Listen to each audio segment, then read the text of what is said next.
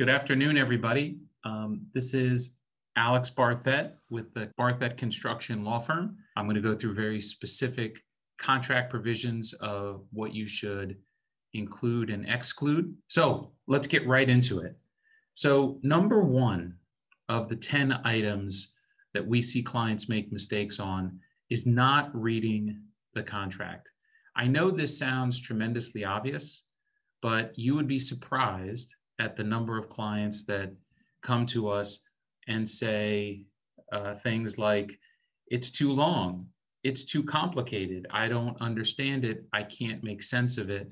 And all of that may be true, but know that you need to take time to read it, because all of the things that are in that contract could come back later to bite you. The contract means nothing when everything is going well. When things are not going so well, that's when people dust off the contract and they start holding you accountable for the things that are in the contract that you may not even know about.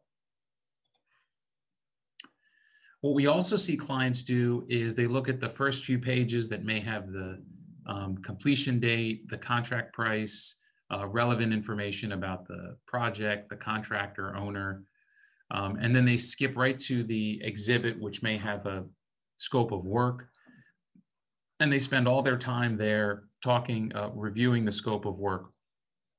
What they skip over is the 1, 2, 5, 50 pages of legal terms, and they don't bother reading them or changing them.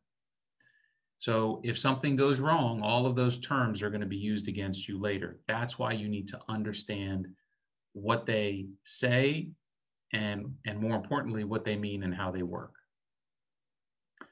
Always consider getting professional legal help when you have a contract, especially a contract that creates a lot of exposure for you. Maybe you have a long-standing relationship with a owner or contractor and therefore you're not so concerned, but maybe when you have a new relationship, you want to have that contract reviewed. Or maybe most of your contracts are in a certain price range. Now you have a new one that's much more significant, and maybe that's the time to get help with a contract review. The second mistake we see clients make is thinking that they cannot make changes to the contract. This is a mistake. You can make changes to almost every contract that is given to you. We find that almost every contract is negotiable. And under the theory that you don't get something if you don't ask for it, if you don't ask for those changes, they're not going to make them for you. Now, we often hear or see, we often hear from our clients, well, the owner, the contractor said that they won't accept any changes. Sometimes we even see in the contract itself words like in bold, all caps, right at the top of the document, it says, no changes can be made or the contract is void. Again, everything is negotiable and you should be willing to make those changes.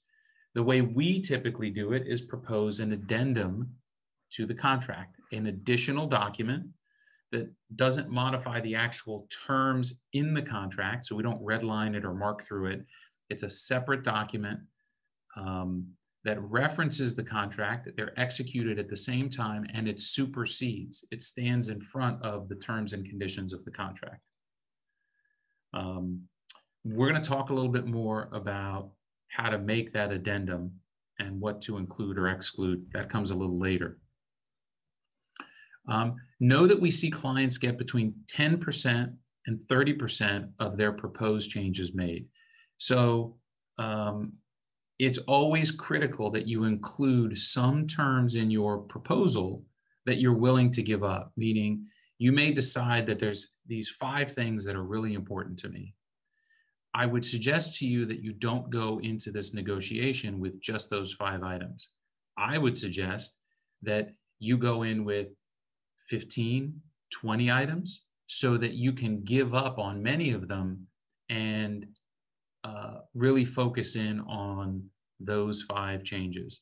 We find that if in the course of your negotiation, you're only negotiating from the terms that are most important, meaning in my example, those 5 terms, you're not likely going to get them.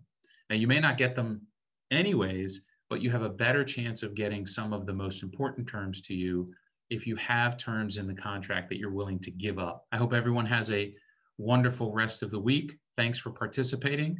Have a great day.